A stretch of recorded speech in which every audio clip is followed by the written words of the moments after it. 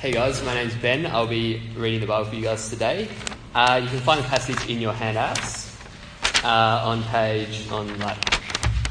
a bit messed up I think, so you'll find it somewhere. It's Proverbs 9, 1-18. It's a bit missing in the middle, which I'll read through so you can just listen during that part. Cool, so Proverbs chapter 9, verse 1-18. Wisdom has built her house. She has set up its 7 pillars. She has prepared her meat and mixed her wine. She has also set her table. She has sent out her servants and she calls from the highest point of the city. Let all who are simple come to my house. To those who have no sense, she says, "Come, eat my food and drink the wine I have mixed. Leave your simple ways and you will live. Walk in the way of insight. Whoever corrects a mocker invites insults. Whoever rebukes a wicked incurs abuse. Do not rebuke mockers or they will hate you. Rebuke the wise and they will love you. Instruct the wise and they will be wiser still. Teach the righteous and they will add to their learning. The fear of the Lord is the beginning of wisdom, and knowledge of the Holy One is understanding. For through wisdom your days will be many, and years will be added to your life. If you are wise, your wisdom will reward you. If you're a mocker, you alone will suffer. Folly is an unruly woman. She is simple and knows nothing. She sits at the door of her house, on a seat at the highest point of the city, calling out to those who pass by, who go straight on their way. Let all who are simple come to my house. To those who have no sense, she says, stolen water is sweet. Food eaten in secret is delicious. But little do they know that the dead are there, that her guests are deep in the realm of the dead. Thanks, Ben. Well, I'm at a party. Music is pumping, people are around, conversations happening. It's great, it's good fun, and then suddenly it happens. Our eyes meet across the room. Her eyes linger on me. A little bit longer, she moves towards me and she's gorgeous. Sparkling eyes, curves in all the right places, barely concealed by her clothes, gracious mover. We start to chat. We hit it off right away. I can't believe it, but she thinks I'm cute. Later she asks for a lift home. We get there, she invites me in. She says, "Wait there while I slip into something more comfortable." I get the feeling the night has just begun. So goes the fantasy of every young man, I suspect. And the book of Proverbs in the Bible describes an experience like that in chapter 7. If you've got a Bible there, turn with me to Proverbs chapter 7. It's going to come up on the screen as well. You can follow it there. It's told from the perspective of an observer, somebody watching the action develop. It begins in verse 6. At the window of my house, I looked out through the lattice. I saw the simple. I noticed a young man, a youth who lacked judgment. He was going down the street near her corner, walking along in the direction of her house. At twilight, as the day was fading, as the dark set in. He's loitering with intent during darkness. And then comes the invitation. A woman comes out to meet him, dressed like a prostitute with crafty intent. She's loud and defiant. Her feet never stay at home. She's always wandering around looking for blokes. She's now in the street, in the squares. At every corner she lurks. She took hold of him and kissed him. And with a brazen face she said, "I have fellowship offerings at home. Today I fulfilled my vows, so I came out to meet you. I looked for you and I've found you." She makes the approach. She thinks that he's cute, or at least that's what she says. "Come in. I've got some yummy food at home." And the conversation then turns to bed and sex. "I've covered my bed with coloured linens from Egypt. I've perfumed my bed with myrrh and aloes and cinnamon. Come, let's drink deep of love till morning. Let's enjoy ourselves with love. My husband's not at home. He's gone on a long journey. We'll be safe. Everything will be fun and terrific. No one's going to disturb us." She's making all the running. What's he going to do? With persuasive words, she led him astray. She seduced him with a smooth talk. And then all at once, he followed her. See, he's been wavering up to here, keeping his options open, but now he takes the plunge. And the observer makes the judgment. He's like an ox going to the slaughter, like a deer stepping into a noose. till an arrow pierces his liver like a bird darting into a snare, little knowing it'll cost him his life. Stupid mistake. Dumb move is what the person in Proverbs is saying. And then comes the lesson in wisdom. Now then, my sons, listen to me. He's gathering his sons around him, telling the story. Pay attention to what I've told you. Don't let your heart turn to her ways or stray into her paths. Many are the victims she's brought down. Her slain are a mighty throng. Her house is a highway to the grave. Just go through the back door and all the gravestones are there, leading down to the chambers of death. Your secret fantasies are dangerous. They're foolish. Don't be led by your libido. It'll just suck the life out of you. Now, why is this chapter here? Is it that the Bible is just sort of obsessed with sex? No, actually, this book is about wisdom. Last week, if you were here, we were introduced to wisdom as it comes to us in this book of Proverbs. Wisdom is insight and understanding. Understanding that God governs this world with some sort of order. It's not a chaotic world, but God orders our world in all sorts of directions and ways. Wisdom is discerning that order. It's learning from experience and living with the grain of that order. So you just learnt today that if Ben interviews you, don't trust his questions. You learn from experience. Hannah will never forget that lesson. And the structure of Proverbs has two main parts to it. The first 9 chapters, which is what we're looking at in parts today, is where it's like a father takes his son aside and says, I want to teach you some wisdom. But before I teach you all the wisdom comes in the proverbial sayings that are in chapters 10 to 31 of the Proverbs of Solomon, the sayings of the wise, more from Solomon. A few wisdom proverbs from Agar and Lemuel, and then the wise and noble women. That's actually the content of wisdom. But in chapters 1 to 9, before we get to the content, the father sits his son down and says, listen, mate, unless you decide to be wise, the rest of this is a waste of time. So it's about as useless as giving me a book on dressmaking. That's just a waste of time and money. I'm never going to read it. If you haven't already chosen wisdom, then giving you wisdom, feeding you wisdom, will be a waste of time. Won't be worth the effort. So chapters 1 to 9 are persuading the listeners, persuading us to love wisdom, to choose wisdom, persuade us to crave wisdom. Now, most of it is couched in these terms of a father talking to his son, of a father gathering his son who's about to set out on life. He's a young man. He's come to adulthood. He's now about to chart his own course in life. And he wants to sit him down and say, let me tell you about life. Let me instruct you about life. And my guess is that's most of you, isn't it? I've passed that time. If I haven't learned wisdom yet, it's too late. But for you, it's not too late.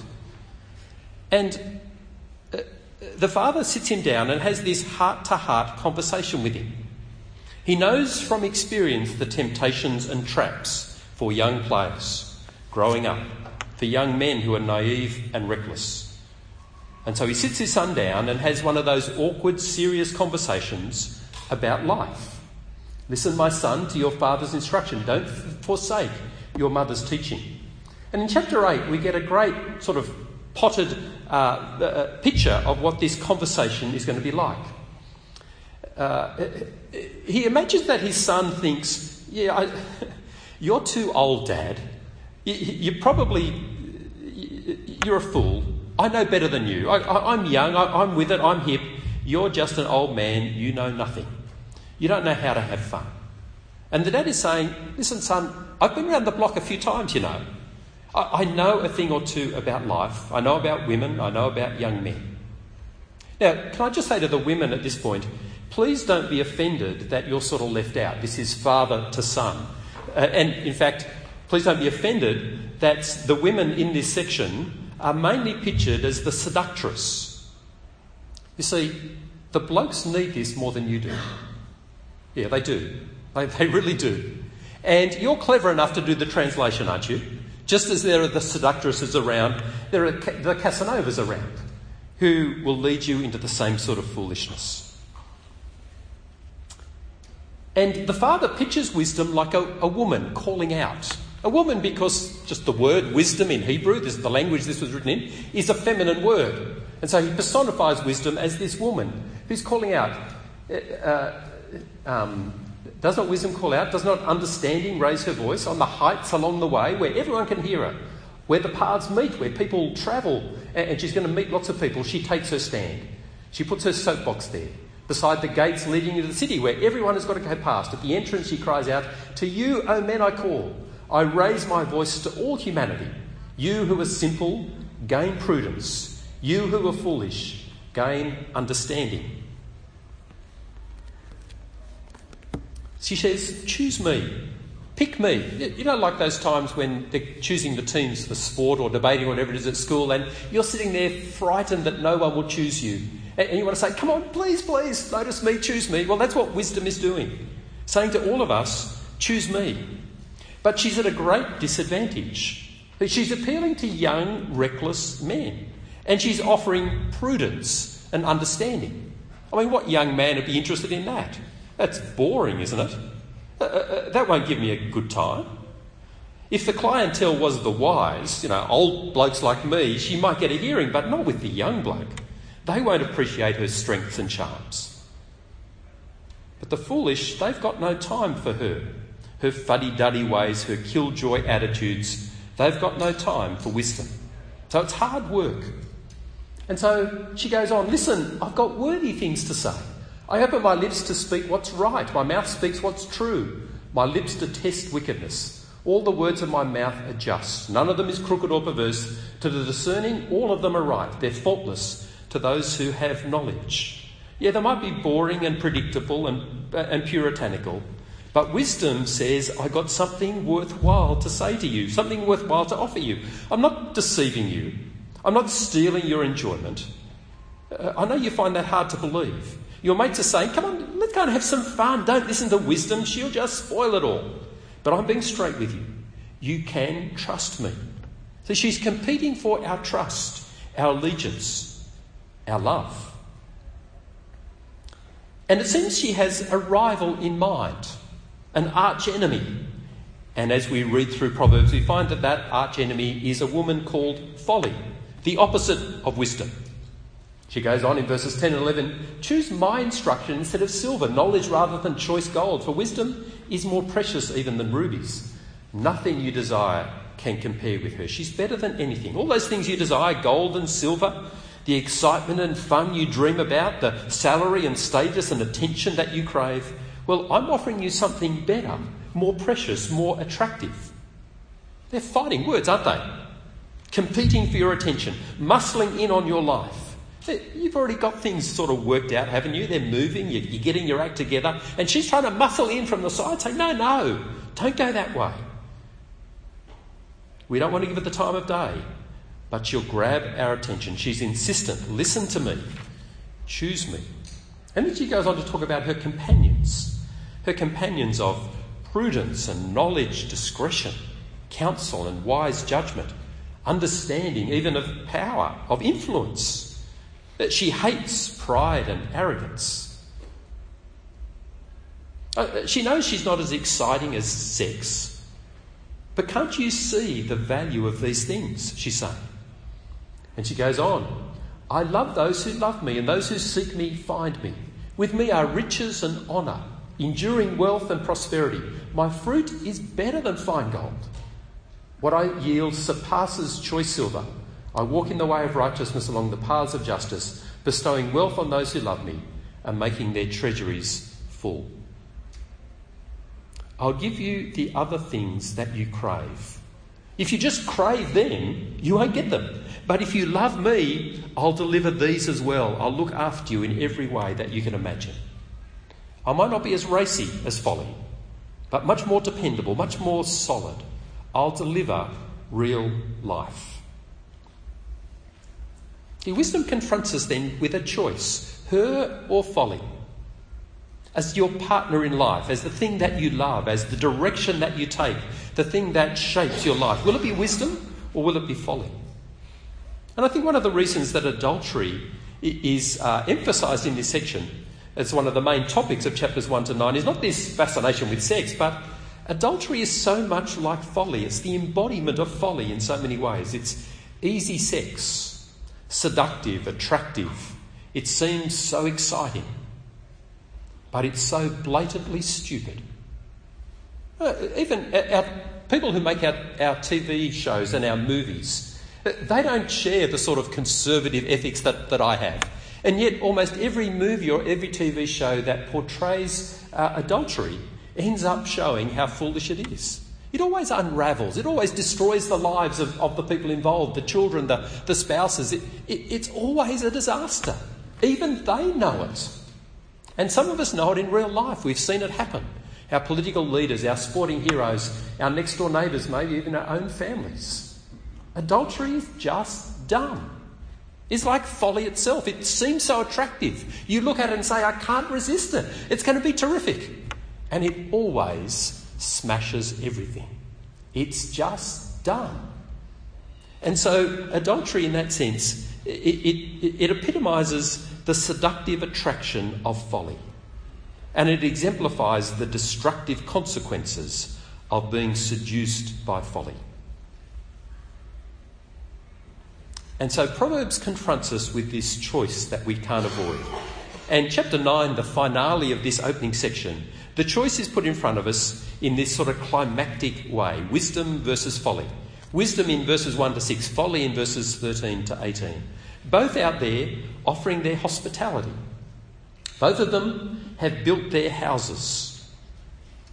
Both of them have prepared some food and they're calling people to come and choose them. Wisdom has built her house, verse 1. She's hewn out its 7 pillars. She's prepared her meat and mixed her wine. She's set her table. And now she's sent out her maid. She calls from the highest point of the city, the point from which everyone can hear. Let all who are simple come in here.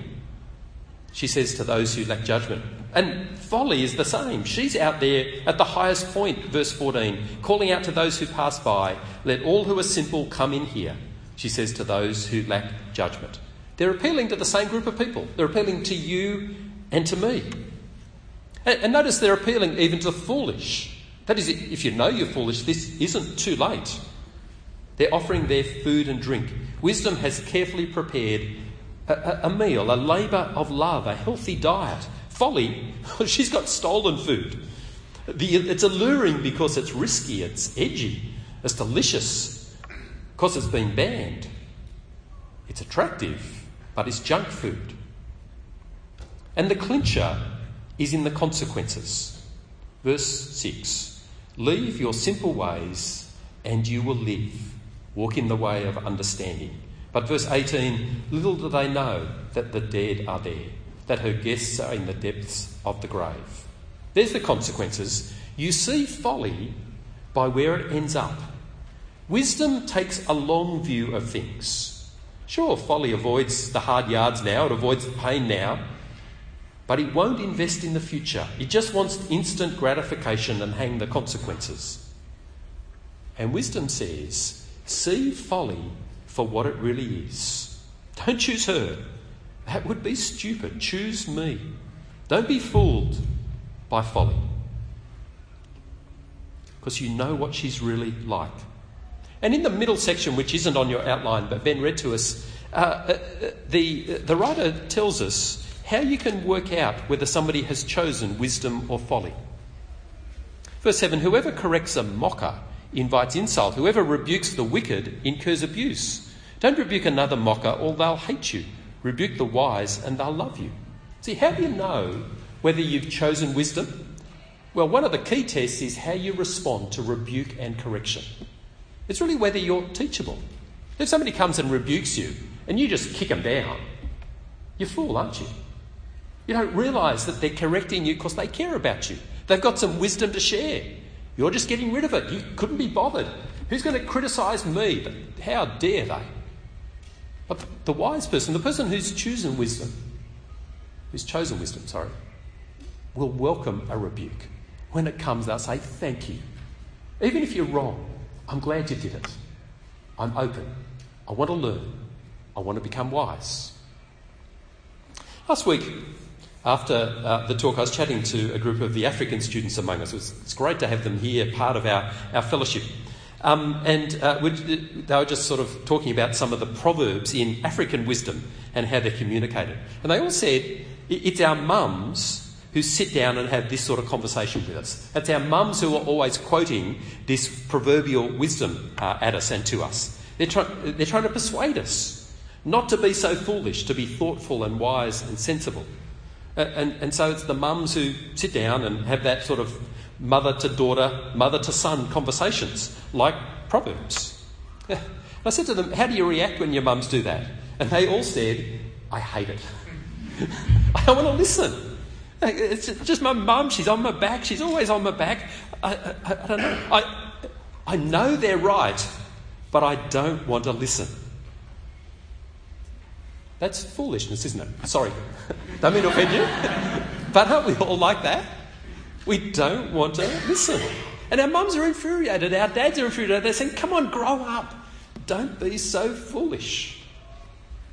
So can you see why Proverbs spends 9 chapters persuading us to choose wisdom, to listen to God's wisdom?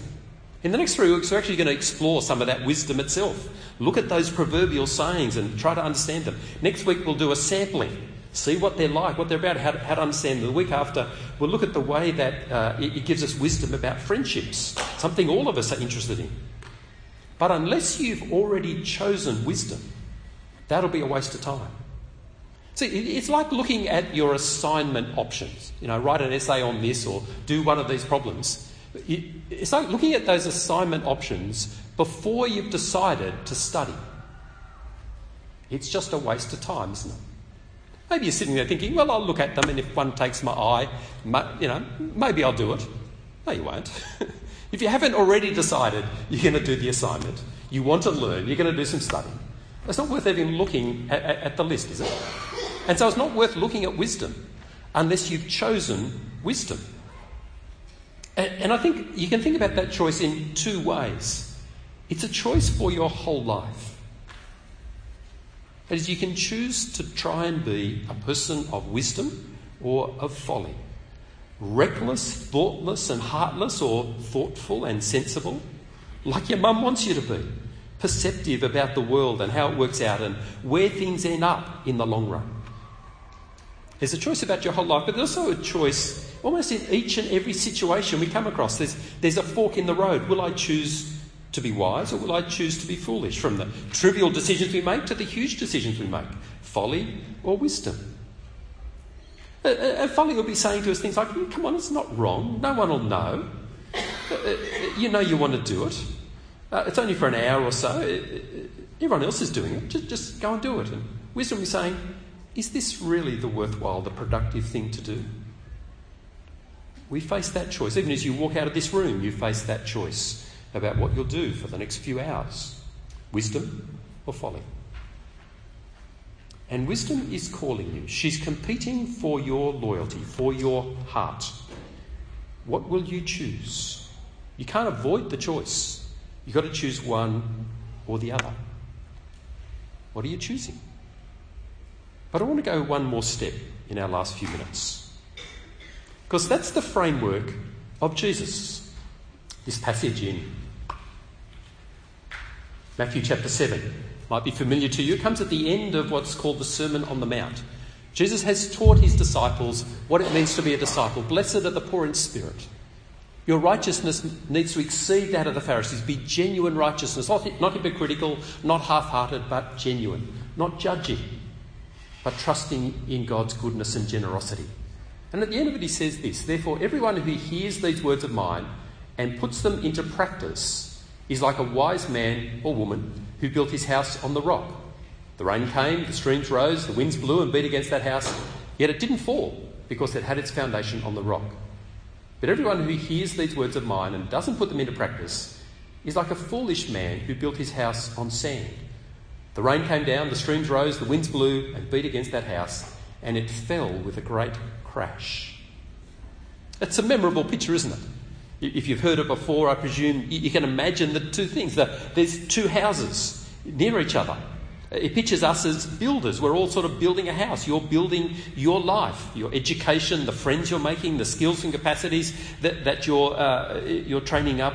the possessions that you have, the character that you're building. It's all building your life. And Jesus says you're either building wisely, like a house on solid rock, or building foolishly, like a house built on shifting soft sand. Now, from the outside, those two houses probably look pretty similar.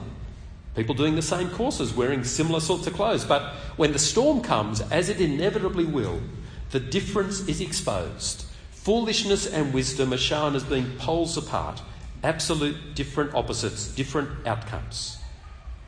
See what Jesus is saying? The essence of wisdom isn't being wise in your own eyes. It's not simply choosing, well, I'd like to be a wise person. I wonder how clever I can get. Wisdom, the essence of wisdom, is building your life on Jesus and his teaching, trusting him and his way of life, not your mum, not yourself.